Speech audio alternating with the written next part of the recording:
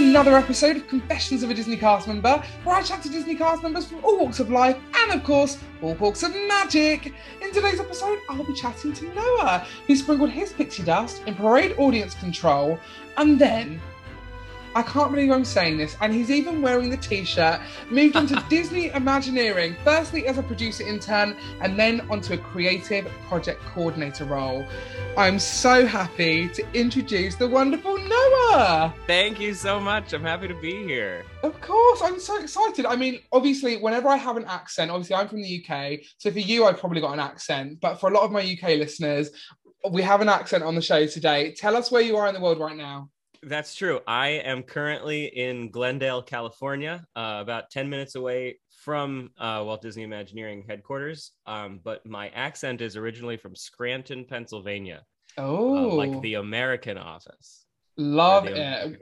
I've actually I've never had to introduce it before as the American office, but I figured I should. We do have to do that now. Even though, let's be real, which is the better one? Obviously, the American office. So everyone's like, correct. We don't need introduction for that. Who cares about the original, you know? Like, down with the Brits in that situation because you guys definitely did it better.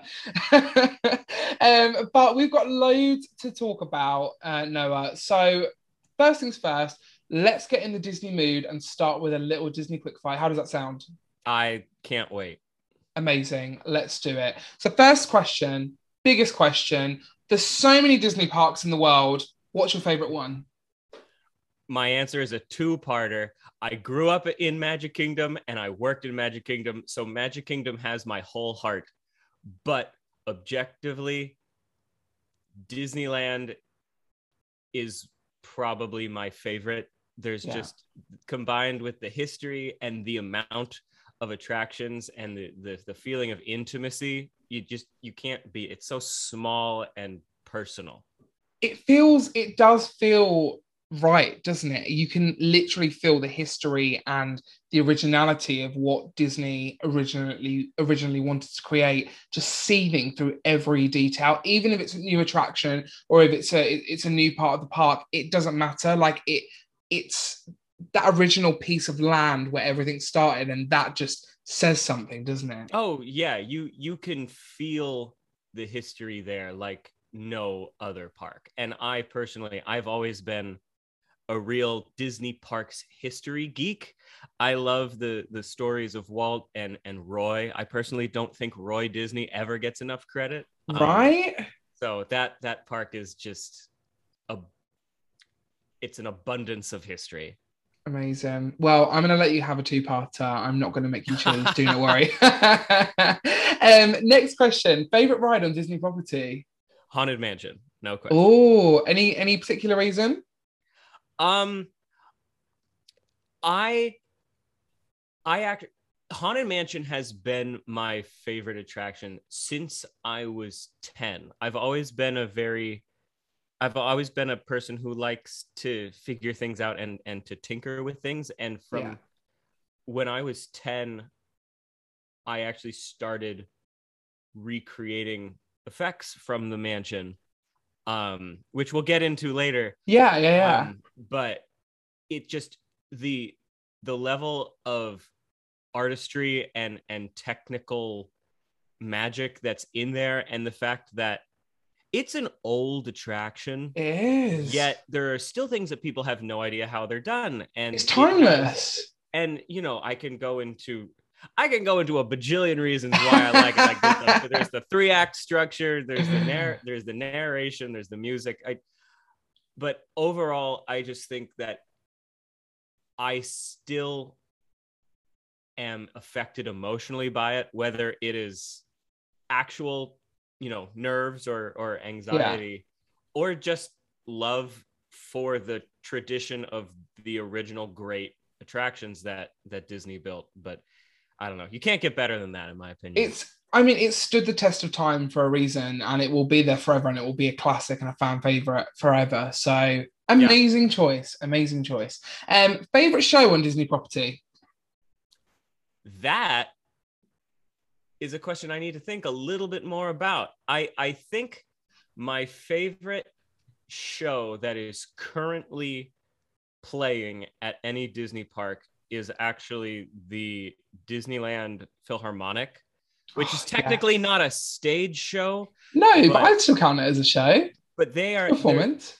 the it's a new relatively new cast of musicians that have joined the band in the last few years, and the set list that they have, the medleys that they have, and the energy they bring to it, and the choreography. Like, I'm a musician. I come from a background in musical theater, but to play the tuba and walk around is something I can't fathom. Like, I can sing and dance, whatever, but if you're telling me to hold this thing and know where I'm going, absolutely not. I give them major props. I just have to say as well, we spoke about heat beforehand before we started the podcast, but in Yes. 90-degree heat as well, I'm like, guys, what are you Right. doing? And I imagine with the brass instruments, they must get hot in the heat as well. Yeah, Imagine playing a tuba, you touch that's it and it's so just true. hot. I've Oh my never God, thought that's so about true. that. Neither have I. And now I'm like, oh, their poor hands. I hope they're okay. Okay, your go-to Disney snack.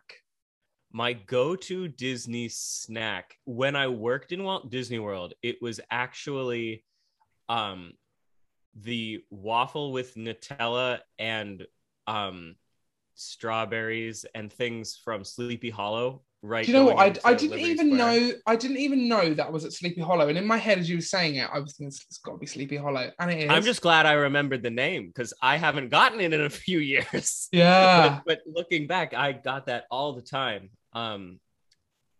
Yeah, I'll leave my answer at that. amazing. Love it. A bit of a waffle. We love that. Yeah. My final quick fire slash non-quick fire, because it's never actually that quick. My final quick fire question for you, Noah, is if you could work in any department, attraction, show, part of the Disney company that you haven't worked in before, what would it be? I would love to work in the music department at Imagineering. That Amazing. seems to be the mecca of the combination of all of my skills, all of my interests, and to be able to get the opportunity to have a hand in the music that lasts generations. And Yeah. you hear whether it's background music in, you know, walking in the lands, or soundtracks to attractions for Yeah. songs. I mean, what's the most recent soundtrack song? Nothing Can Stop Us Now from Mickey and Minnie's Runaway Railway. That's the newest theme song. Just to be a part of that legacy and to affect people emotionally like that is something that I would love to have the opportunity to do. I mean, I think that we, as cast members and as guests, we get so attached to parts of the parks and resorts for different reasons. But music is something that is so raw in our minds. Like when I need to concentrate or focus on something, I honestly just put the UK Pavilion music on, and I'm just like, I'm back in my happy place. I'm here. I don't need to think of anything else. Like that just helps me like get back to the place I need to be. You know. Oh yeah, no, absolutely. I have definitely found myself listening to various loops. I'm a sucker for the Epcot loop, the Epcot entrance and Future World Yeah. BGM tracks, and the Polynesian Resort. If I ever need to calm down, that's a great one. I don't get me started on those. I can go on forever. Oh, cool. I was going to say that's another podcast, isn't it? Yeah, that's right. Okay. Like I said, Noah, we've got so much to get into, but it's always good to get in the Disney mood before we get started. So now we know that you obviously are a Disney Kino, which we're all here for. Let's get into your Disney journey. So let's start with where your love for the Disney company began, whether that was the parks, the movies first. Where did it all start for you? Sure. Well, I grew up in a family that was very fortunate to be able to travel to Walt Disney World from Pennsylvania almost every year. Not quite calendar year, but every year or so. And so I grew up going to the parks as an annual thing, as a family tradition that we had, and that really affected me pretty profoundly, even from a young age. I mentioned before about the Haunted Mansion. It was probably I was 10 when I really started discovering that people made these things, that it didn't just appear. You know, I remember when I was really little, I just thought that the parks were open 24/7 because I was always, whenever I was there, it was open and it was exciting and there were things to do. So that's just something I thought. But around that age 10, I started not only loving it, but respecting it as a piece of work, which sounds so silly as a preteen, but I was somebody, even as a kid, who I used to do stop motion animation, for example. And I used to love the behind the scenes of creating animation and how you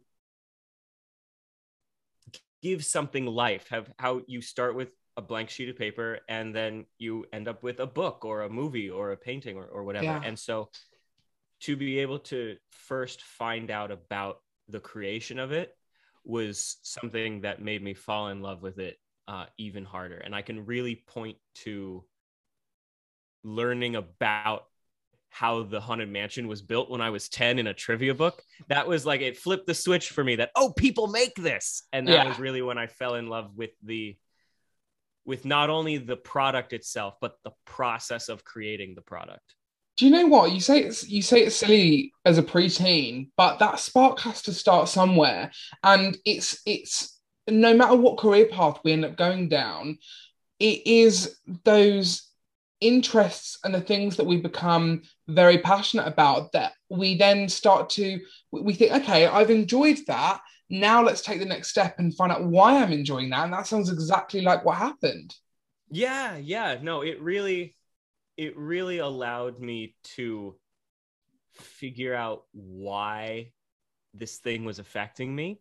Yeah. And that's something that as a musician, as a composer, as an actor as well, is such an important question of how do people feel things, but why? How can we create those feelings in thousands, millions of people?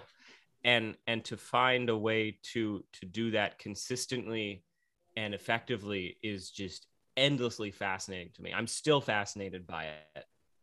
Amazing. Well, I mean, obviously you've had this spark at 10 years old. 10-year-old little Noah is like, Haunted Mansion is everything. I need to find out how everything's done. You've got your little trivia book. But then the next step is school. It can be a rough time for people, but Disney, for a lot of us, does end up like pulling us out of places that to make us regain that ambition and that passion that we need to get. What was the next step for you? Because obviously we're going to touch on how music has impacted your life a little bit later, but you've got this passion for themed entertainment and attractions and tourism, I guess, to a sense of like bringing in people to enjoy something, but you've also got this love for music. How did you decide what path you were going to take going into schooling? That is a fantastic question, because it was a question that I very much had. As somebody who grew up pre-Disney Plus, pre all of these very specific behind-the-scenes documentaries, all I had, I'm 25 at the time of this recording, all I had was a couple of grainy YouTube videos of ride-throughs before that was commonplace, and some travel videos that Walt Disney would put out in promotion, and one History Channel Modern Marvels documentary about the creation of Walt Disney World. And I remember watching that, and it inspired me incredibly. And a lot of the people you see are artists or engineers. You know, those seem to be the cornerstones of Imagineering, at least in the 90s when they were publicizing it in that way.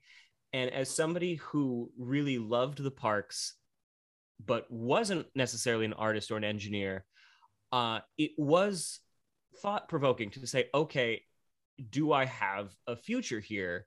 Yeah. And how do I fit into this? And an interesting part of my journey, I guess, in terms of my timeline, this would be the first thing that happened, is when I was 13 or 14, I wrote to Walt Disney Imagineering.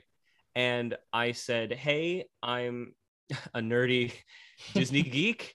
I've recreated effects from the Haunted Mansion. I've read all of this history. I would love to be an Imagineer. I know all this stuff about Disney. I've read all these books, blah, blah, blah. Do you have any advice? And incredibly, a guy named Dave Fisher wrote back to me. No way. 14-year-old kid, very excited to receive that email. He wrote back to me with two pieces of advice that were so helpful for me, and that I do end up giving people now as a former Imagineer myself. The two pieces of advice were: figure out what you are best at and do that thing, because we do not hire people who want to be Imagineers. We hire Imagineers. And what I think he meant by that was, you can love Disney and be passionate about Disney, and that's all well and good, but you really need to have a skill set that you can provide to help create this thing. Right. And that was really an important wake-up call for 14-year-old Noah, because I was a Disney geek who loved Disney for Disney's sake and, was into all the history. But that really cemented the fact that, okay, I've been doing music, performing, and writing since I was born. I love that. That is the skill. Those are the skills that I'm most passionate about. I guess I need to go all in, because not only do I love musical theater and love creating it, but also if I become the best at that, maybe then I can apply that. And so that piece of advice was really, it was like a light bulb moment. Yeah. I know I said there were two pieces of advice. I kind of just put them in the merge them together. That was both of them. It's crazy, because we do think, I think when I think back to when I was 14 years old, you can get so caught up in trying to, obviously we've all seen Mean Girls, we all know what we've all been through school, we all know what it's like, and we can get so caught up in these little things. But it is that light bulb moment sometimes. I remember for myself, I was quite severely bullied at school because I loved performing, and you put into categories and stuff. And then I remember turning 16, and sadly I never messaged Disney Imagineering. I should have done that. But I've got an ocean between the waves, But of course. But I remember turning 16 and thinking, you know what? I love the idea of running events. I love the idea of charity. I love performing. So let's put all those things together. And again, it was that light bulb moment for me that then said, okay, I always thought I wanted to be an actor, but then I soon realized that's not what I want to do. I want to merge all these, again, those skills together to I didn't really know what at that point, but it was like, if I'm enjoying what I'm doing and I'm building a skill set up of all these little things to make one potential path for me, whatever that might bring, then that's fine. And who knows where that will take me. We never, I mean, come on, at 14, 15, 16, we don't know where we're heading, but it's about taking where we are at that moment in time and running with it and saying, you know what, wherever I go, this is where I am now. And whatever I do in the future, I would have learned that from me then. Yeah, no, absolutely. And so many of us, I have really learned, we're able to just hang on to that, if you want to call it like the Disney dream, to use an overused phrase, but just to realize the strength in just being proud of what you enjoy, and to realize that there are layers to it and reasons why. And it is not, I always tell people, I love Disney, but it's not just I love, animated going to the park or watching the movies. It really does. I love it because of the emotional effect it has on me, and the immersive experience, the ability to go somewhere that you, capital U, royal U, longed to go to, but is unavailable anywhere else. That idea of transportation, and you can call it escapism if you want. That's a debate. But just to have strength in your opinion that you like it will get you through. I don't know. Definitely. 100%. Don't be afraid of what you enjoy. Never, because at the end of the day, we all want to end up. We work 40 plus hours a week. Why not spend those 40 plus hours a week doing something we love doing, right? Oh yeah. I mean, we could sit here and talk inspirational to each other all day long. I get the vibe we're that kind of people, like we're just like, let's just come on, we've got this, like fist bump. But let's talk about college. So you end up going to college. Tell us what you ended up studying and how that ended up turning into the Disney College program for you. Yeah, absolutely. I went to college at Muhlenberg College, small liberal arts college in Allentown, Pennsylvania, and I double majored in theater and music. So not musical theater per se, but a music degree and a theater degree. A Nice.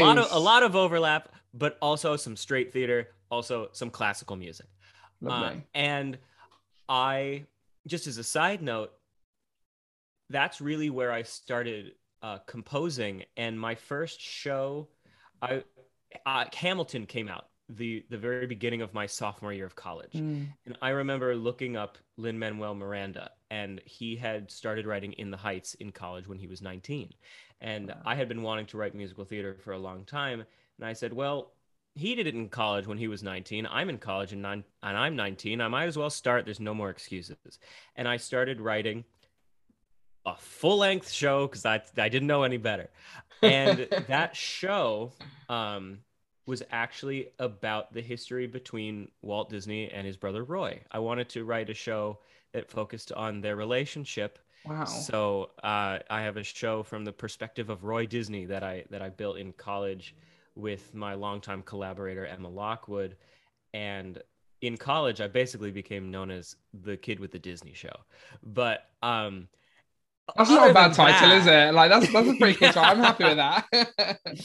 And it's clunky because it's the first show I've written, and there's been many iterations, but I combined my passions, and it's a good project. But back to your question, I remember seeing when I was in high school a poster for the Disney College program. I was performing at a concert, a choral concert somewhere. I was backstage. And I quite literally just saw, I think I was probably 15, a year or two after the Imagineering letter.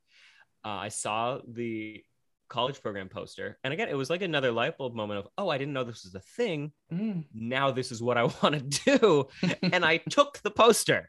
I still have it in my parents' house back in Pennsylvania. But I remember that being such a light bulb moment to be like, oh my God, this is my way in. This is my first, because you can be a teenager, you can be in college, you see all these things about Imagineering, which even back then was the ultimate goal. And you see all these people in their 40s and their 50s. And that's what you assume they all are. But the college program was suddenly an attainable goal in the short term. And I ended up applying the moment I was able. And I was lucky enough to get through the rounds and be accepted Amazing. To come in in January of 2017. That's crazy. So we oh no, we wouldn't have crossed because my program was August 2017, so we would have just missed each other. Probably. I left right before you got there. That's crazy. But I mean, you end up like having this lifetime of visiting the Disney parks as a guest, like having it becomes such a big part of your life. Like you said, all of these skills that you created, you've merged that with your passion so far to this point, and then you end up working there. Tell us about the role that you ended up working in and what that experience was like. Absolutely. So I was parade audience control on Main Street USA in the Magic Kingdom, which meant that we were the people who told everybody to get onto the sidewalks during the parades and behind the ropes during the fireworks, which to the untrained ear may sound taxing. However, I was a 21-year-old at the time in the musical theater world as a performer, as a composer, who loved, and still does, loved interacting with people. And the job is essentially to stand on Main Street and help people and talk to people all day. So I personally believe that it was the best job that I could have gotten at that point in my life, because it was high energy, because you were working parades and fireworks right alongside the entertainment that I loved so much. And I got to spend the time when the parades and fireworks were not going, literally standing on Main Street, talking to people, helping them, telling them not only where the bathroom is or attractions are, but giving them advice, giving them bits of knowledge as they're waiting for their family to get off of an attraction, giving them tips for the best parade and fireworks viewing areas. And to be able to really spend anywhere from 6 to 14 hours a day, depending on the day.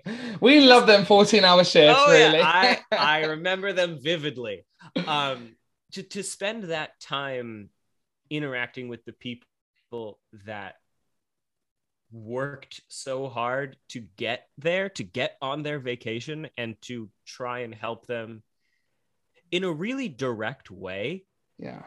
It was incredibly fulfilling, you know, to say nothing about getting to watch the parades and fireworks every single day. You know, as a Disney geek, that was just fun. Yeah. I actually got to work the closing show of Wishes. No the fireworks way. spectacular, which I grew up on as a kid. So I'm standing there the last day with my little light wand, you know, to show people the safe paths, just like holding back tears as you know, like Hercules comes up right this way. Oh my God. But then the next day I got to open Happily Ever After, and that, but two back-to-back incredible historic events within Magic Kingdom that I happened to be present for, and I got to be a part of, which was extremely exciting.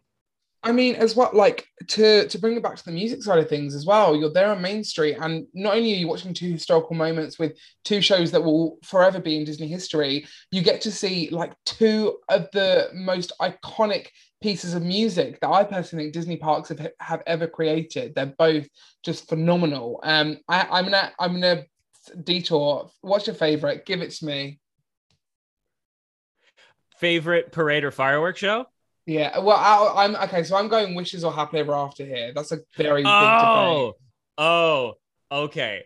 So my opinion is not objective, but since I grew up with Wishes, it always pulls on my heartstrings. So I think from a personal standpoint that I have the most personal connection with that. I am going to answer for parades just because I've seen so many. And I really do think that Festival of Fantasy is just next level. I think there's the design, the music, the Maleficent float. You can't beat that. That's really, really cool. And also, Merida's float is very underrated. I just have to point out. Merida's float is very the fact that they have an entire float with Merida is something you do not see often. Exactly. And I didn't know that song prior to working that parade. Although I will say, this is, again, just one of those happenstance moments. I was visiting with my family in, forgive me, I don't remember the exact year, 2013 or 14. And as guests, we happened to be there for the debut of Festival of Fantasy. No way. And then 3 or 4 years later, I worked that parade every single day, which was so weirdly full circle. And you know, as we get into the Imagineering side of me, there will continue to be an incredible amount of full circle moments in my life. That's what's so amazing. I think, again, I will say, as a cast member, we have so many full circle moments where we're like, oh my God, like, even if it comes down to, I remember going on this as a kid and now I'm like working on this attraction, or I'm like walking down Main Street as a guest now. 10 years later, I'm walking down Main Street as a cast member. I wanted to say as well, I remember something that one of my trainers said to me, just relating to something you said a few minutes ago, that before a guest has sat at your table in the restaurant you're working at, or sat on the ride or the attraction you're working on, they have already spent so much money and put in so much graft and so much work to get to that point that you are greeting them at. we have to remember that as cast members, we might be having a bad day. We might, and that happens. We're human beings, and Yeah. and we might not feel at our most magical. But at the end of the day, one of the best parts of being a cast member for me was knowing that actually scrap all those bad thoughts, because whoever I'm talking to has done everything to be in this step, whether they're an annual pass holder or someone that's never been to the Disney parks and this is their one trip they'll ever go on in their life. So to be one of the things that we really preach about in this podcast is that as cast members, it doesn't matter who you are, no matter what level you're on, whether you are working on an attraction, working as an Imagineer, working as a performer, no matter where you are, every person counts, because without us as cast members, it wouldn't work. Oh, absolutely. I mean, the Disney quote of "it takes people to make the dream a reality" is incredibly accurate and incredibly twofold, because it does, every single cast member is important, and it does take people to make these parks come alive. Definitely. And then, but also, you know, you can have all these cast members in an empty park, but it takes people, as in the guests, to make it a reality. And they have put forth, like you said, an incredible amount of effort to get where they are, just the same way that we have put an incredible amount of effort to get where we are. And it's, exactly, you know, while it's different circumstances, I mean, neither one, the guest or the cast member, just landed there with no prior thought. Whether it's financial or educational or just professional work, we all had to get there through a path, and we're all there trying to make the best experience that we can on both sides of the coin. Exactly. Well, I mean, that's a really nice swift sweep into the next part of your Disney journey. So before we get into your internship with Disney Imagineering, I want to ask the question, how does someone, and how did you personally, go from being a cast member in the parks to working with Disney Imagineering? Sure. It's quite the jump, especially because, like I said before, when you think of Imagineering, you think of these Disney legends, you think of these people that are quite middle-aged. You don't think of people who are interns, or you don't think of people who are right out of college, or even in their 30s necessarily. But I had just finished up my college program, best experiences of my life at that point. Got to make incredible amount of friends from around the world. As a little side note, one of my best friends, Bridget, is from Australia. We still talk. Amazing. Hi, Bridget. Yes, she's wonderful.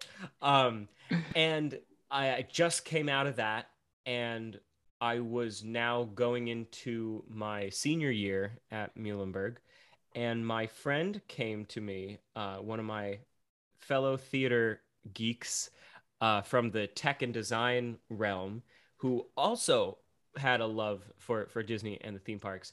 And he said, "Hey, there's this thing called the Walt Disney Imaginations Competition. Would you like to do that with me?" And somehow this thing just was never on my radar. I didn't know what it was. And I looked it up, and I will explain it very briefly because, spoiler alert, we did end up doing it. The Walt Disney the Walt Disney Imaginations Competition. A lot of imagine words. We get so used to saying Imagineering as Disney Parks fans that then we're like, imagine. No, there is another word. It's imagination.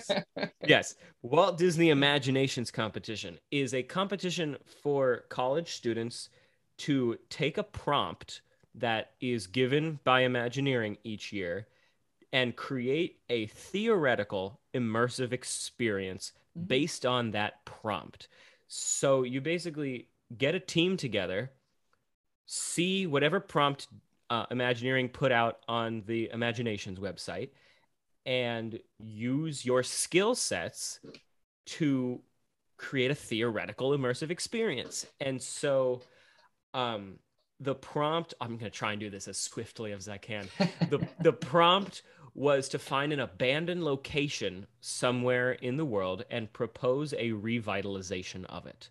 Wow. And so he and I found an abandoned mining town of Kennecott, Alaska. And we proposed a revitalization of it as this kind of family outdoor outing where you could visit mine shafts and go, like ice skating and like skiing, and you can have like lodging and hot chocolate and, movie nights and all these things.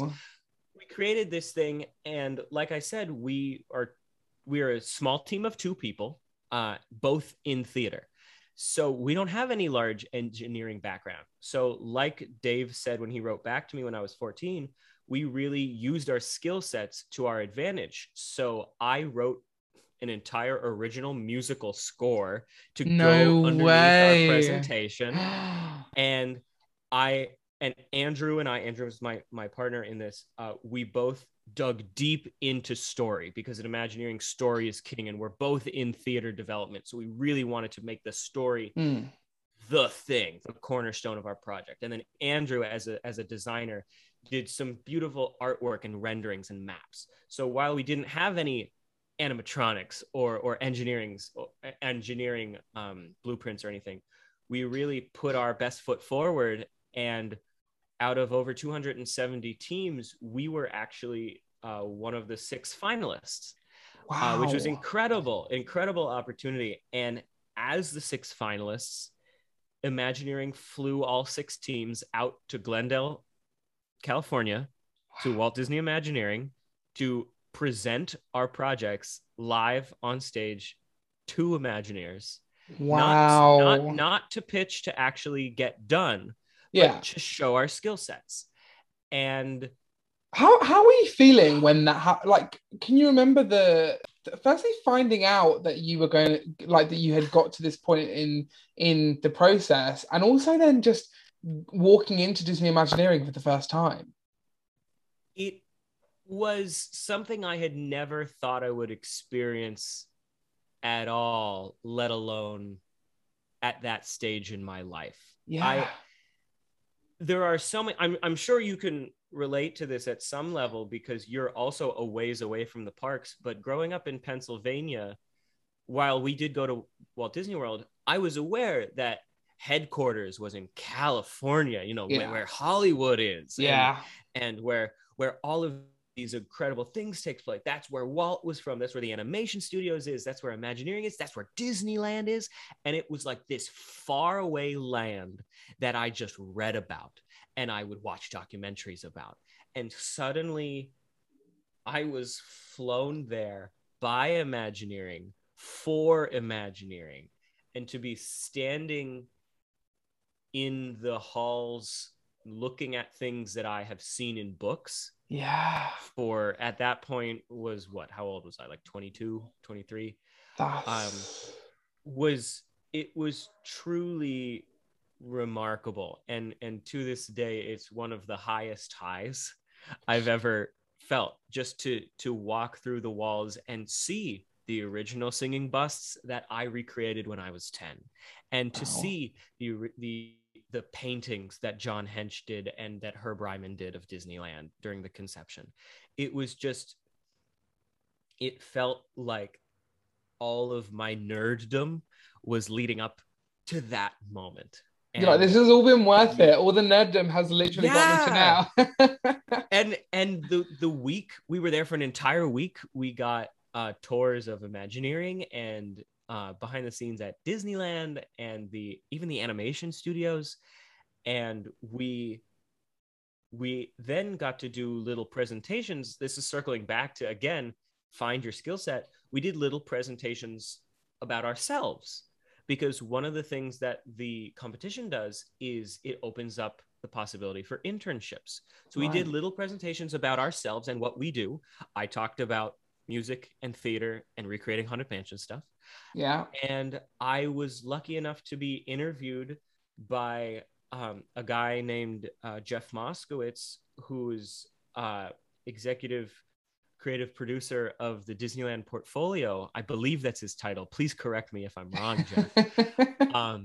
But I interviewed with him and we really hit it off. He was a theater kid who started as a parade performer in Walt Disney World. And No way. we seemed to have parallel paths. And long story short, I was a few months later offered an internship under him, working as a producer intern for the Disneyland portfolio. And Wow. I got that call, and I've been riding that high now for 4 years. That is absolutely insane. Like to I think what you did in a nutshell was literally it comes back to taking your skill set, taking your passion, putting them together and just saying, take any opportunity I can and see what happens and run with it. Oh yeah. I mean, there's always a need for you if you can find what that need is. You have something to offer. You just need to figure out what it is and become the best at that thing. Not to say that I am, but no, in the most humble, like selfless way possible. But also, I need like a little book of Noah quotes, because I'm obsessed with all of these quotes. I guarantee that half of the quotes I'm giving you have also been given to me at some point. I am purely the messenger. That's what it's all about. It's what it's all about. But so you end up getting this internship with Disney Imagineering. So what does that entail? Once you get to that point. It's a real job. You know, it has the word internship on it, but you are working at Imagineering. You are, I was told when I got there over and over again, you're not an intern. You're not an intern. You are an Imagineer. You happen to have the intern title, which, as somebody right out of college with a music and theater degree, no less, to be respected in that way and to be brought on board as part of the team was incredible. I will never forget. I was working, this sounds like a name drop, and it is a little bit, but I'm just so proud.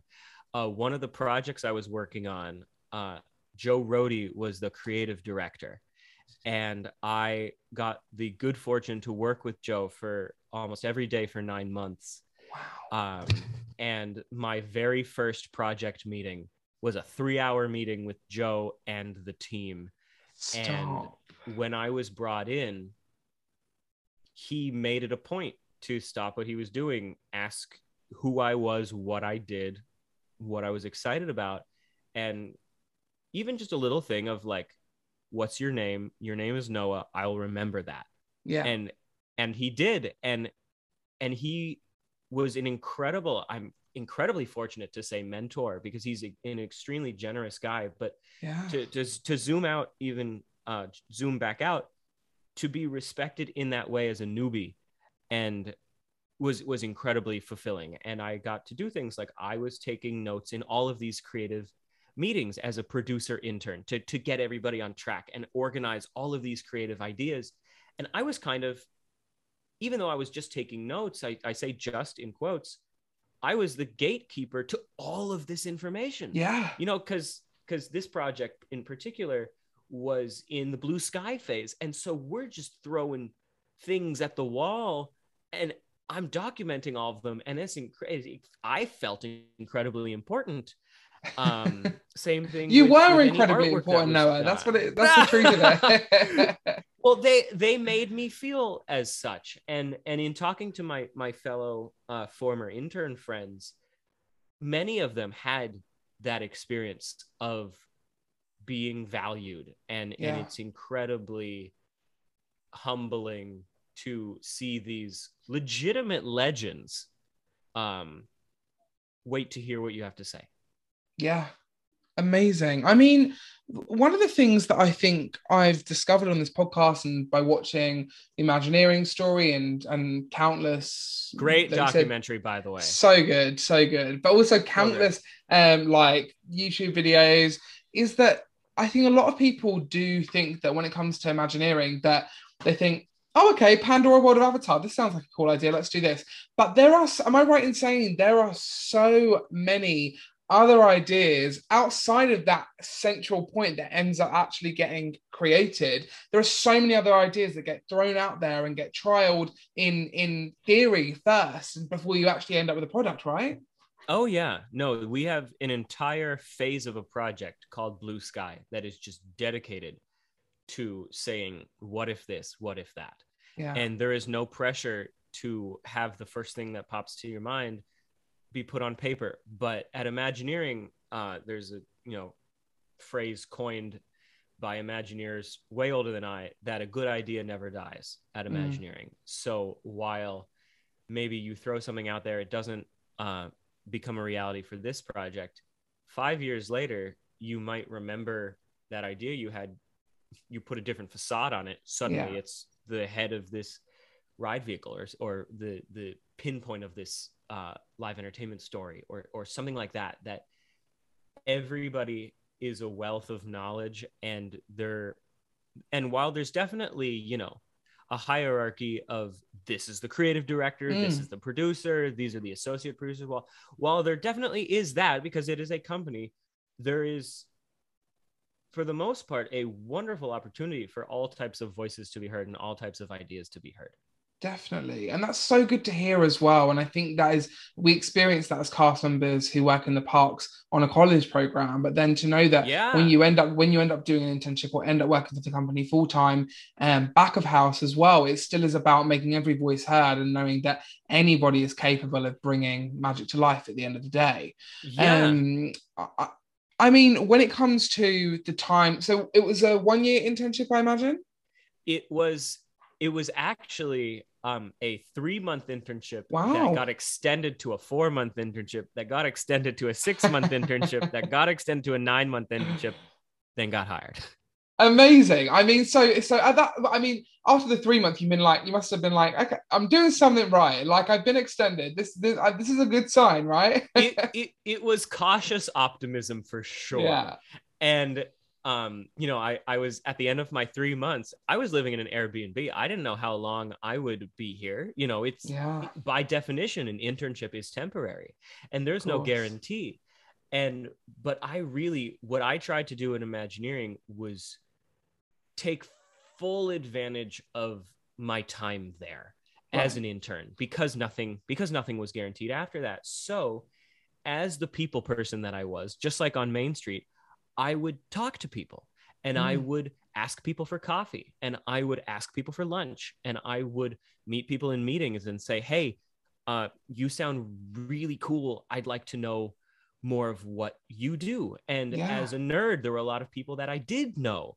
And I reached out to people like Joe Rohde or Kevin Rafferty, or all of these different legends that, incredibly enough, said, yeah, okay.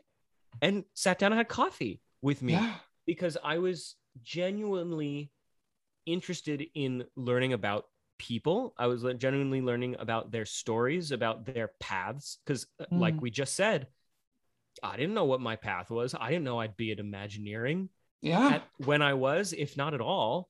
And so really just to learn how everybody got there. And so many people got there through the parks. And I know this is a topic that we said we would talk about, but I think it's a good it's a good time. Yeah, it's a good time to talk about it. Good transition of so many people I talked to had worked in the parks. Kevin Rafferty, infamously, who just retired.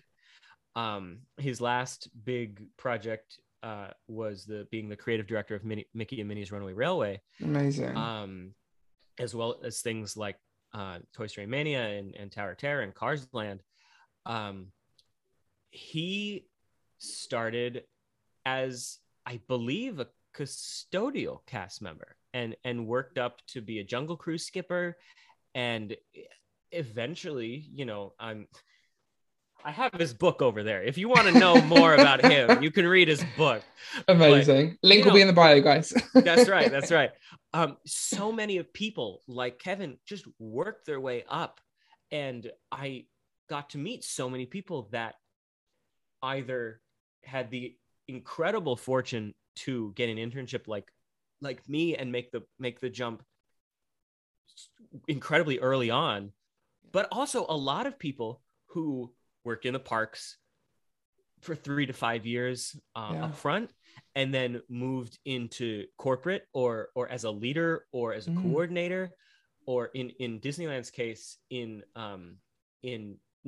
Team Disney Anaheim, to work in the offices and worked there, and then made the jump in their 30s or in their 40s from backstage in the parks to backstage at Imagineering. And to see so many people make that jump really inspired me. And I want to give that information to other people, because I think it is inspiring that just because I happened to get there early doesn't mean that that's the only option. You know, there are paths. You can work your way up.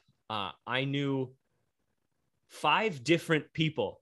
I swear to God, 5 different people who at some point were friends with Aladdin.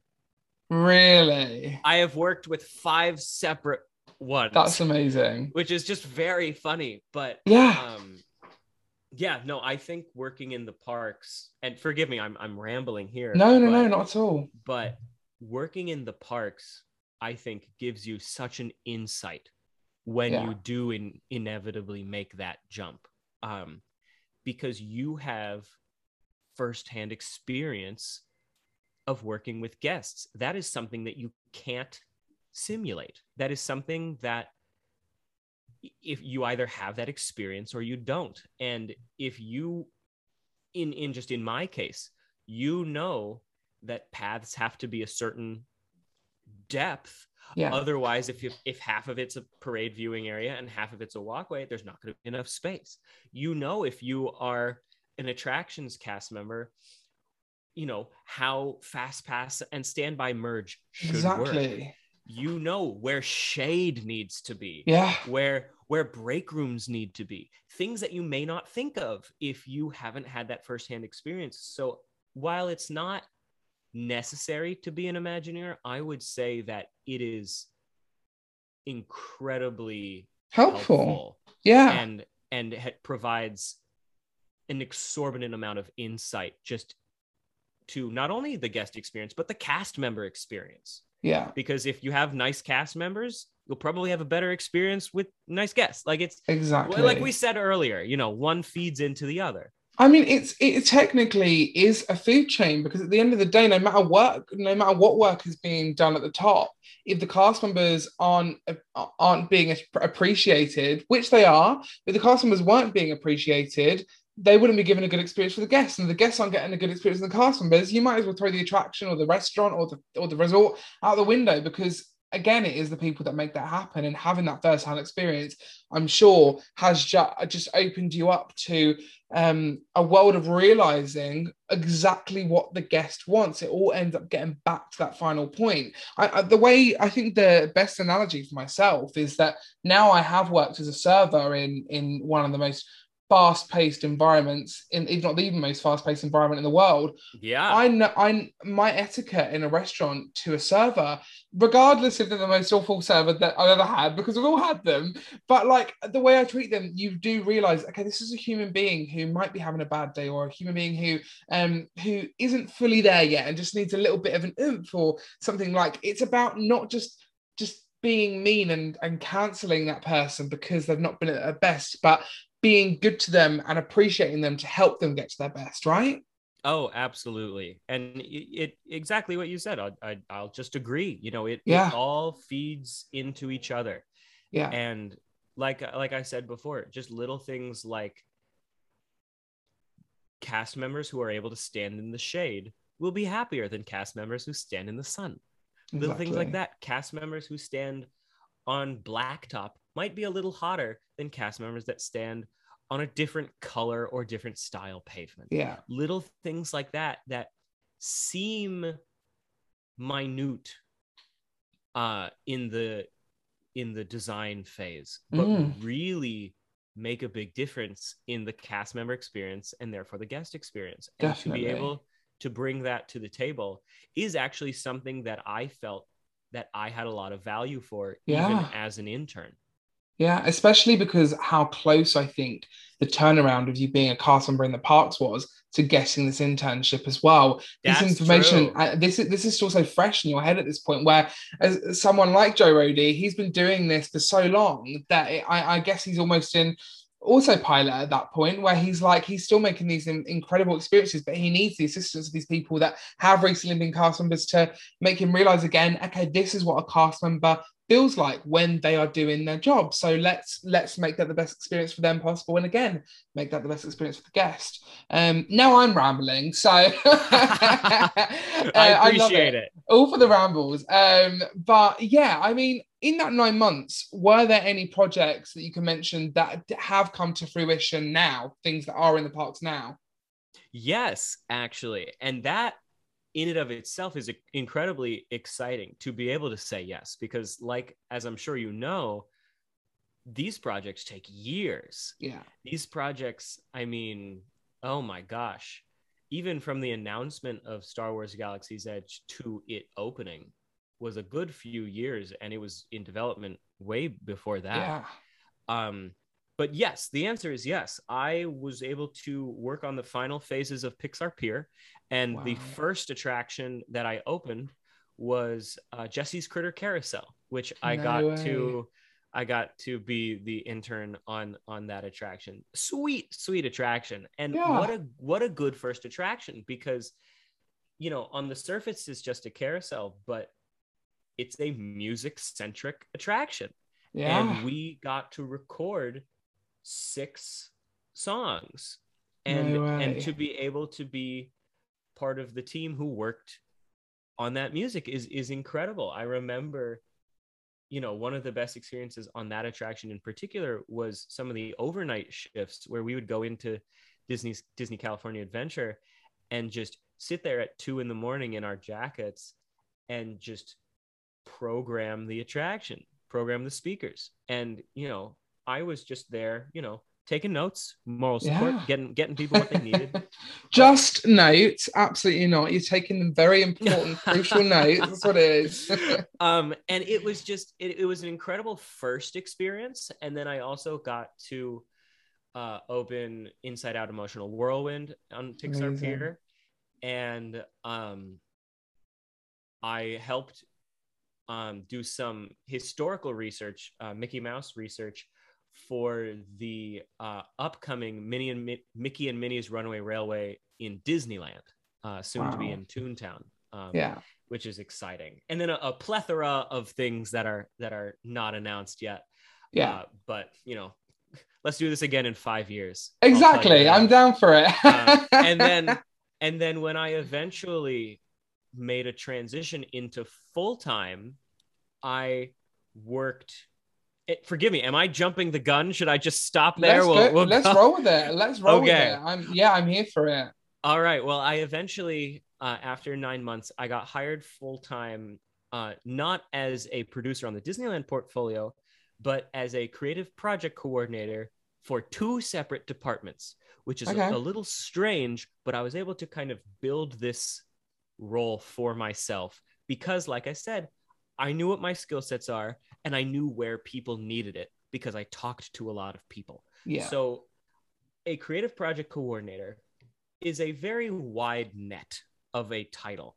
So what I was able to do is in the mornings, I worked as a creative project coordinator for Disney Parks Live Entertainment. And I worked as the right-hand man for the executive creative director of the entire Marvel Live Entertainment portfolio. So my boss, Dan Fields, was in charge of creating the live entertainment for all the Marvel properties in the parks. And so I got to really help in designing, as a creative voice, designing the live entertainment that is currently in Avengers Campus, which just opened a few months ago and will be coming to Avengers Campus in Disneyland Paris, and work on all sorts of other small live entertainment projects, which is great because now I'm surrounded by all theater people, all people who are writers, directors, producers, some of them who still are outside of Disney as well. And let me tell you, if you want a validating experience, work on a Disney project with all other people who went to theater school. It really feels like coming home. But that's what I did in the mornings. And then in the afternoons, I was a creative project coordinator for the casting department. Wow. Okay. Yeah, not the live entertainment casting, but the voice casting for the park. So any safety spiel Right. you hear, any character voice in a ride, anything on camera, that I worked in that department. And that department prior to me was a department of one. The man, the myth, the legend, casting director Brian Nefsky cast all the parks by himself. And No so way. I befriended him when I was an intern, and he's also a student of theater. Yeah. And I, as an actor, am such a voice acting nerd and Yeah. such a I Well, it started with the the stop motion, right? Like, that's where it all began. yeah no all of this kind of voice acting I can do a few improv. I can do like a Oh my God, but there it is. but I befriended this guy, and he was like, hey, can you come help? It's a lot of work. And so I joined the team, became a casting department of two, Wow. and worked with over 100 voice actors, including legends like Corey Burton and Jim Cummings. All of these people who are staples of the Disney park, and to get to work with them in the booth. It's me, Brian, my boss, possibly the writer or director of the project, the sound guy, and the actor. Like, it's a small space, and to be able to be there firsthand when Corey Burton does an updated tram safety spiel, when you get to hear Corey Burton say, like, hello everyone, welcome aboard the Mickey and Friends and Pixar Pals tram. Like, to see that happen and to be a part of that as an actor and a parks nerd, incredible experience that I got to do weekly in the booth. I mean, I think that, like, we spoke about full circle moments. That is like, goes back to you recreating the Haunted Mansion in your bedroom, then to like, and thinking, okay, how does this all work? And then actually seeing that happen in person. It is absolutely those full circle moments. I brought up Corey Burton. Corey Burton is my voice acting hero. He is safety spiels all across the park. He's Captain Hook. He's Mad Hatter. He is Ludwig von Drake. He's every single pirate that mentions Jack Sparrow in Pirates of the Caribbean, the ride. And he's the ghost host in Haunted Mansion Holiday, which is out here in California. No way. So to go from recreating the Haunted Mansion special effects like the singing busts, which you can see on my YouTube channel. Link in the bio again. That's right. To go from recreating those effects to actually working with the guy who does the ghost host voice for us now. I mean, again, I could give you a list of pinch me moments, but that was a big one, is working with Corey multiple times. I mean, it's the most impossible question in the world, because I know, as a creative and someone that works in theatre as well, that no 2 days are the same. When it comes to this role, though, is there a typical day in the office, or is it pretty much like every day is different? There is a loose structure. Yeah. There are weekly meetings that I know I will go to, and there are certain tasks that I know I will do every day. Yeah. But yeah, it is, every day is different, because one day I'm working on, an Avengers stage show, and the next I'm working on an Avengers meet and greet for the cruise line, and one day I'm working on a recording session for a safety spiel for Animal Kingdom, and the next I'm working on scratch tracks for the next roller coaster. And then there's the odd day where you bring in an actual celebrity. Like, we got to work with the dad from Modern Family, whose name escapes me. No way. Ty Burrell. Ty Burrell, yes, who was dressed in a 3-piece suit, by the way. He did not need to go that hard, but he did. Or work with Eugene Levy and Catherine O'Hara on the new Canada show in the 360 theater. And that you just get these days. Or Tom Hanks's brother, Jim, because Tom Hanks doesn't do Woody in the parks. It's his brother, Jim Hanks. Right. And so we got to work with him on the carousel. and just things like that again, as a parks and acting nerd, was this incredible colliding of worlds that Yeah. I was just incredibly fortunate to be a part of, and just to be a fly on the wall in any of this was a dream. Literally. I mean, one thing that we definitely have to touch on a little bit more, as much as you can anyway. I get that Please. Imagineering is a whole book of secrets, but whatever you can tell us about the Marvel live entertainment stuff, I know the listeners will absolutely die to hear a little bit more about that. So, what was it like bringing Marvel to the parks?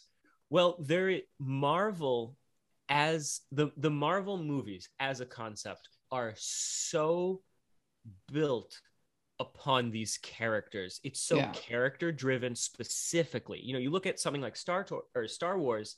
Star Wars is a very location yeah, driven franchise. You know, you yeah. want to go to Tatooine or any Or of a new the planet. It does, or a new planet. as long as you're in this galaxy, it's Right. great. You You're want there. you want to be in on these planets. You want to be transported there. Marvel, on the other hand, is so driven by the characters and the characters' relationships with one another that there really wasn't any choice but to have live entertainment be a critical point of this land. Yeah. And so there's an incredible amount of live entertainment, whether it's the Dora Milaje, you know, teaching the audience fight choreography from Wakanda, or Loki just chilling, you know, Loki chilling, and the development process that I got to be a part of is like, okay, Loki is just chilling in this park. What happens when he crosses paths with Thor? What happens when he crosses paths with Dora Milaje? What happens when he crosses paths with X, Y, or Z? And to be able to just, for me, dive into research and to say, what are these characters, character X, character Y, do they have any shared history? Have they met? What is their relationship? If they haven't met, who do they know that's in common with the two of them? And to be able to build the structure for these interactions, because there's so many roaming characters, it's quite a high point of the land that if you go into, currently the only one you'll have access to is the one in Disney California Adventure right now. When you go in there, you will almost inevitably run into a character, whether it's Spider-Man flipping way high above the web slingers attraction. We've all seen that video. Oh yeah. Which remind me to bring up in a moment, because I have a very cool tidbit that I think you and the listeners would enjoy. But whether it's Spider-Man or Ant-Man and the Wasp near the Pym restaurant or things like that, you will always see live characters. Yeah. And it is so it just brings the land to life in a way that I think live entertainment is so keen on doing in all the Disney parks. And it really just takes it to the next level because there are so many beloved characters. It does. And I think being in the UK, I do really enjoy the Merlin parks that we have here in the UK. But the one thing, as a massive Disney Kino and Disney parks and resorts fan, it's so hard going to a park that's not a Disney or Universal park. I will throw Universal in there as well. And you see how immersive everything is with the smallest little details. It does. Obviously, I'm not like downsizing how much Imagineers put into this, but it's the fact that there is a team of people there saying, okay, what are the little things that we can add on to the normal theme park to make people feel like they're in the action, not just there to queue up for a ride and grab lunch at a quick service? How do we get people as integrated into this as possible? And that's what Disney does best. And like you said, you inevitably, you're probably going to run into a character when you go into Marvel Campus. And that makes all of the attractions and everything else redundant if you want it to be. Don't get me wrong, I can't wait to ride Web Slingers, but at the end of the day, it doesn't all come down to that. People go to Disney, the Disney parks, to just walk down Main Street because it's Main Street and because you love the feeling that it gives you. The rides are great. We love riding Space Mountain, but everything else is what makes it a Disney park. Oh yeah, and I have absolutely no shame in saying there are times where I will go to the park grab a bite to eat, Yeah. and just hang out, listen to Yeah. music, watch people walk by, and then leave. Because Literally. it's just some place that is exciting to be in. You know, let's Yeah. say a line is a little too long for you. You can still see a band play in New Orleans Yeah. Square. You can see Spider-Man flip, 50 feet in the air in Avengers Campus. There are still experiences to see if grandma and grandpa can't go on the roller coaster and they need to sit on the bench. Like, there is still value in that experience. And I think that Avengers Campus does that particularly well. The whole destination, Avengers Campus, Galaxy's Edge, Disneyland, and Disney World in general, they're an attraction in themselves. Yes, we refer to the rides as attractions, but the whole place is an attraction itself. It makes our jaw drop, and that is why we love it. Yeah. And Before, but oh, sorry, no problem. you I was go, just you going to go, say you go. real quick, Yeah, in live entertainment, it's such a point of pride that um, there is some statistic that I was given on being a part of the live entertainment team, mm, that out of the three experiences that a standard guest wants to have when they go to a Disney park, two of them are live entertainment. And the three are riding their favorite ride, of course, yeah, but then seeing a fireworks show or parade and meeting their favorite character. And two out of those three are live entertainment, and yeah. it takes it to the next level. Definitely. 100%. The parks without the live entertainment. That was when COVID hit last year. Everyone was so devastated by how, as much as Disney World was open, what, 2 months, 3 months after COVID had hit, it was great in some sense. We won't get into that, to see the parks open again, to see that magic alive. But not seeing Festival of the Lion King on, not having the fireworks on, it was heartbreaking, because we don't just we can go to a Six Flags, to go on a roller coaster. We go to Disney World for this fully immersive experience. And I just want to thank you for being a part of whatever and every piece of magic you've created, because it's people Oh, like you thank that you. allows us to experience these things, and to have this innovation that makes us want to go to the parks year after year. But I was going to say, before we move on, tidbit. You said to remind you of a tidbit. Ah, yes. Spider-Man, or Web Slingers, a Spider-Man adventure. I was working on live entertainment surrounding that, but I worked in the area that ride was being developed. One of my best friends was a media coordinator on that ride, because there's a lot of media Yeah. on screens. And they were developing the attraction and the pre-show, which has Peter Parker appear in person through a special effect. And I was in the right place at the right time, that I was asked to be the stand-in for Tom Holland.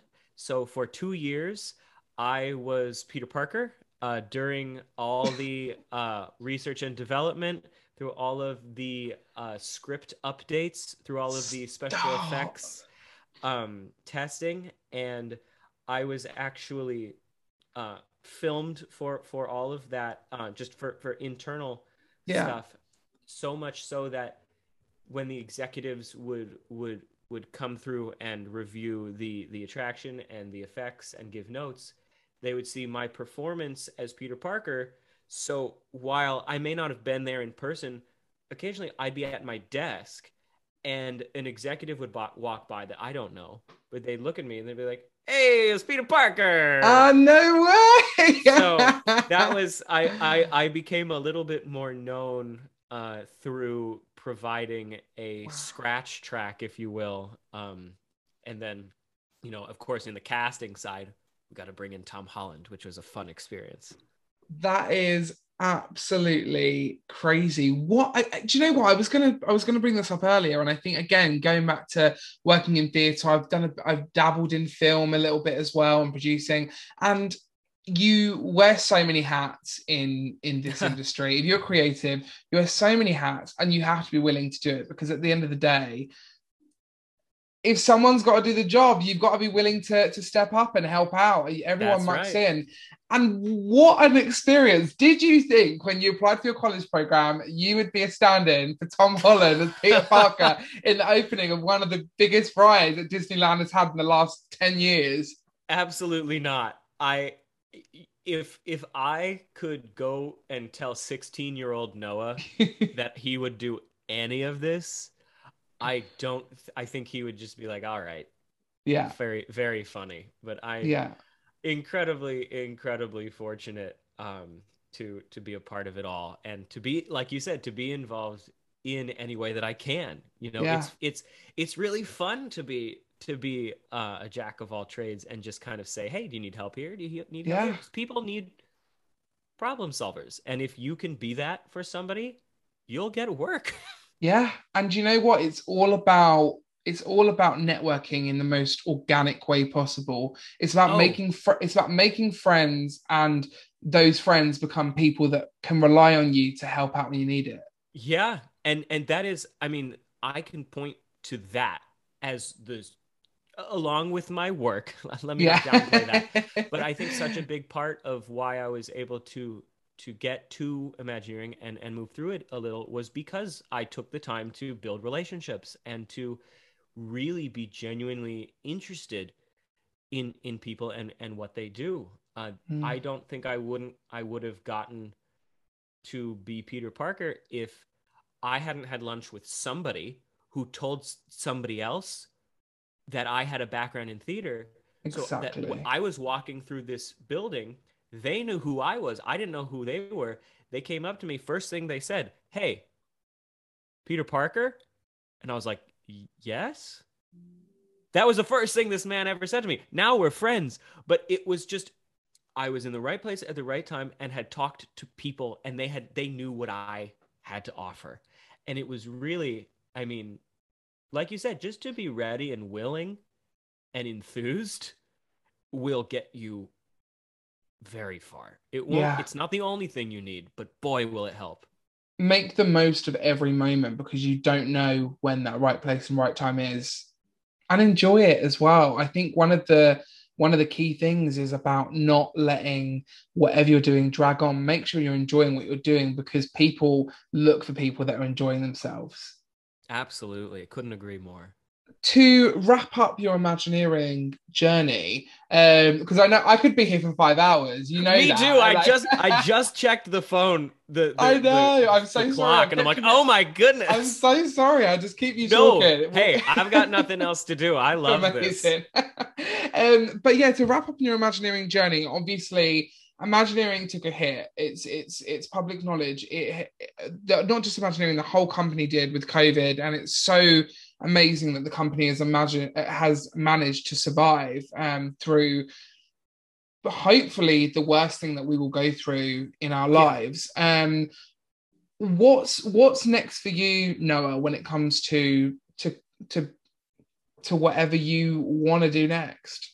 No, I appreciate that. I appreciate that question. Right now, I am working as the assistant to two young musical theater composers, Abigail Barlow and Emily Bear, who listeners may know they're TikTok famous now and quite gaining an incredible amount of speed from their unofficial Bridgerton musical, which just released the album on Friday the 10th, which was what a week and a half ago now. Yeah, At the time of this recording, I don't know when this will air, but at the time of this recording, soon. We'll say soon. soon, It's yes, currently 19th of September. If anyone is that curious, so yes.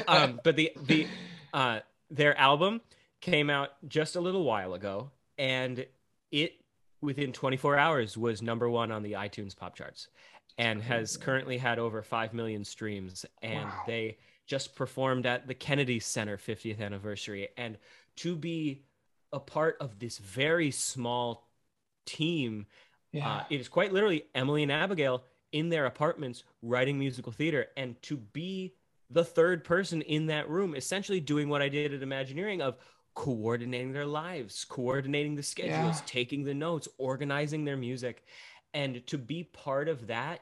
again, as a musical theater composer, is an incredible learning experience just to see them work and to be part of it.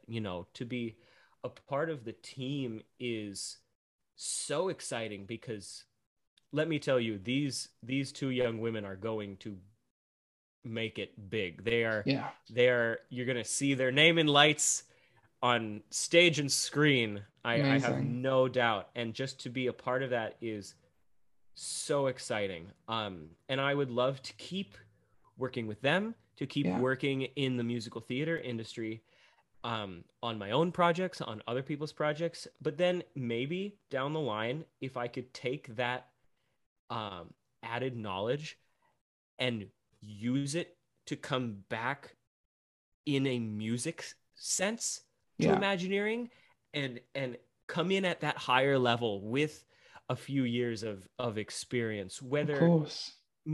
and let's not limit it to just that. It could be working in musical theater in any capacity is Yeah. really the ultimate goal, and to be able to fuse that with Disney parks is the mecca for me.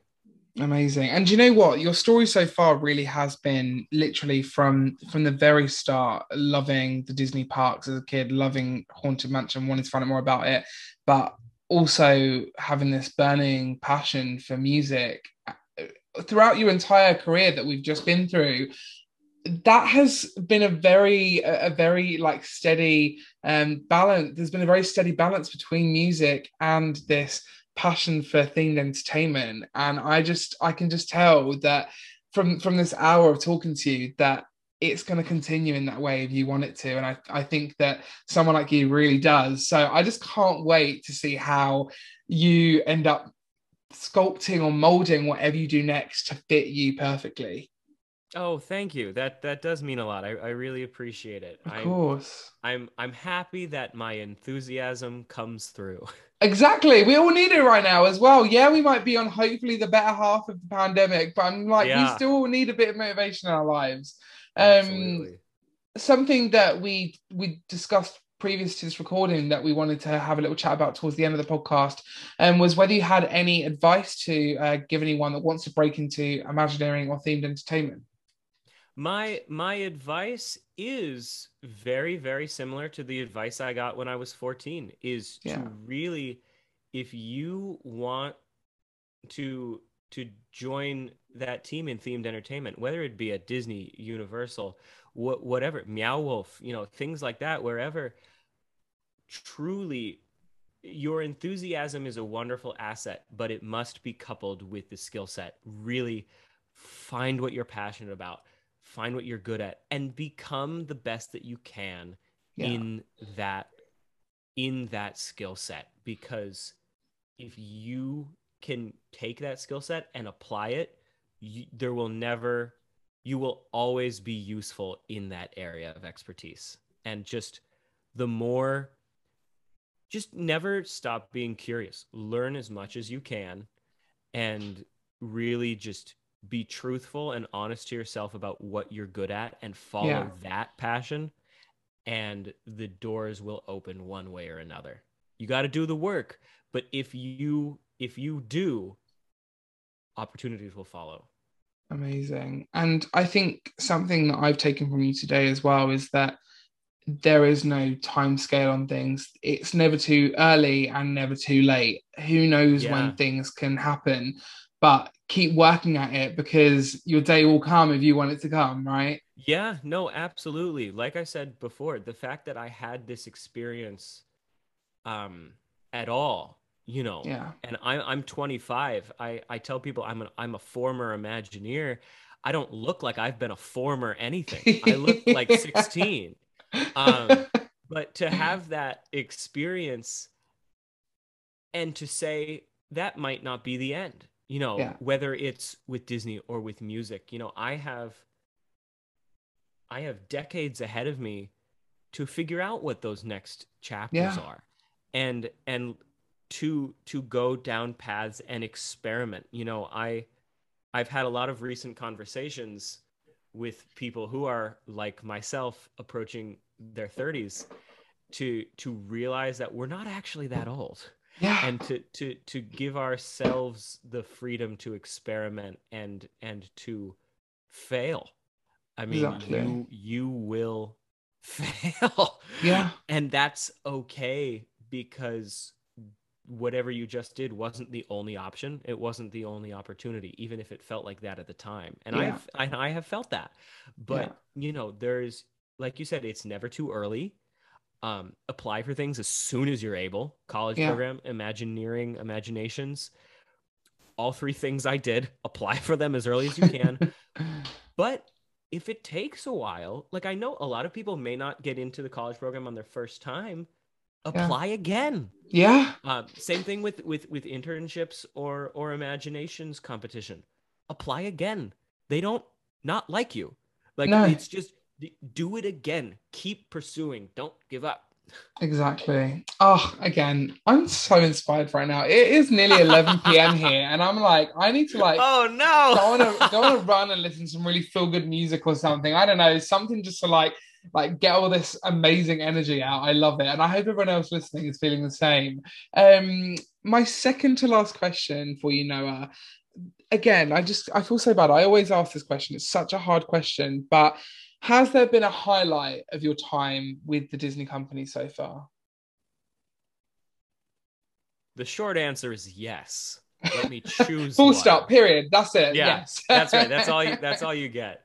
I think just I'm gonna summarize it just a little, and to say the best thing was the opportunity to have the full circle moments that we talked about. Yeah. Whether it's working with Joe Rohde or working on an attraction that is heavily based in music, or meeting the guy who wrote me the letter when I was 14. My second day of work, I told my boss that I did that, and he's like, "Oh, Dave, yeah, let's go upstairs." Dave, actually, I'll tell you the story, because Yeah. this is a career highlight. I told my boss that I wrote to Imagineering, told him that Dave Fisher responded, and he's like, "Oh yeah, Dave." We walked upstairs. Dave was like, "Oh, hi Noah, nice to meet you." I told him that I wrote to Imagineering, that he wrote back, and he said, "When did you write?" And I said, "I think summer of 2010. And he goes over to a drawer, thumbs through some No. files, and he says, "This letter?" Stop. And my heart just about stopped. Wow. And Dave has since been a wonderful friend. And Wow. that is probably, out of the many, many, many full circle moments, has got to be top 3, because his advice kept me going to be where I am as a strange musical theater teen, to have the confidence to move forward, pursue it, and pursue it, and to quite literally see where I started and where I was. Yeah. Not to say that he still had it. That was pretty cool. But right? It was just, that was an incredibly surreal moment for me. It really, you said earlier that storytelling is at the heart of Imagineering, that it's where everything stems from. Yeah, story. The fact that this was such a huge chapter in your life, sending that letter, you never would think that someone as high up in Imagineering or the Disney company, or in this passion that you have, would keep that letter. That is proof that we create the stories that are told. At the end of the day, we really are at the root of all of those stories that are told. Absolutely. Couldn't agree more. Oh, my heart. I can't do anymore. Well, we're lucky we're at the last question. Lucky we're at the last question. This is the real tough one. This is our on-brand question. We ask every guest now. So are you ready to answer this question now? Okie dokie. So the question I have for you is, I want to know what your deepest, darkest Disney confession is. I love the Disney animated movie Home on the Range.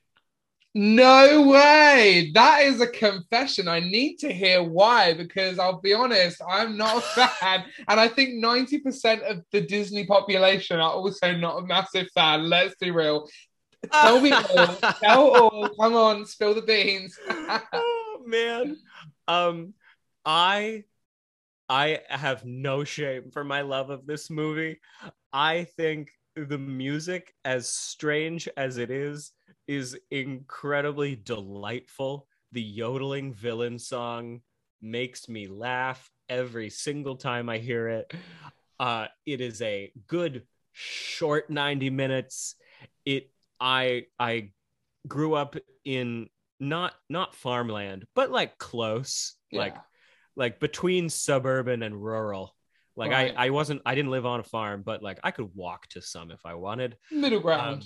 And so like there's a little bit of nostalgia in it. Feels a little like home. Yeah. My grandfather is a self-proclaimed cowboy, so I have that connection to it.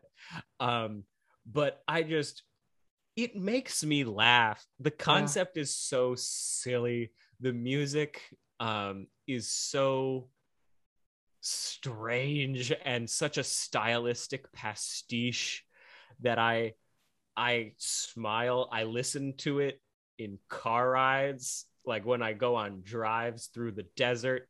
It is very funny. And I will say, last week I went to an old vintage Hollywood shop and bought a 3x4 foot poster of Home on the Range. I do not know if I have enough wall space to put it up, but when I eventually get a house, it'll be nice going up. Entrance piece.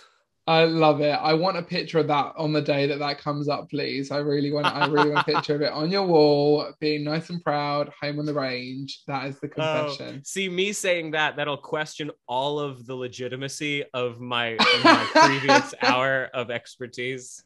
Literally. No, we love it. We're here for our secret guilty pleasures, and Home on the Range is more than welcome in this podcast. Oh yeah.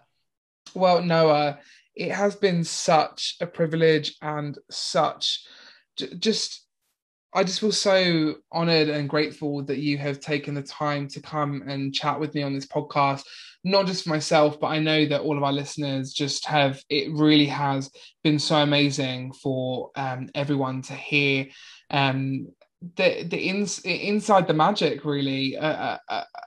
While we can't get to the parks, obviously in the UK, Paris has really only just properly opened, and still with quarantine in place, it's hard to get over there.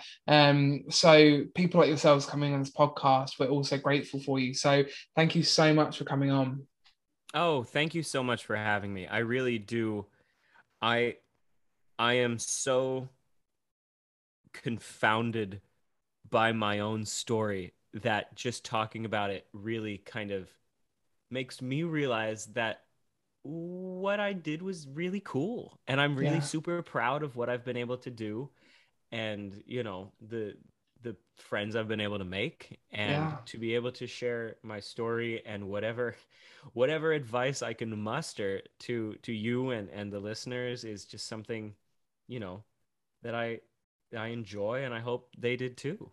Definitely. Well, I can guarantee you they absolutely will. So I want to say on behalf of everyone, a huge, big thank you to you, Noah. Woo! Thank you.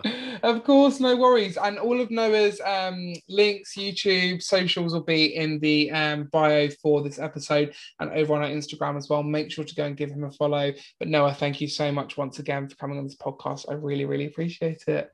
Thanks so much. Thanks, everybody. Have a magical day.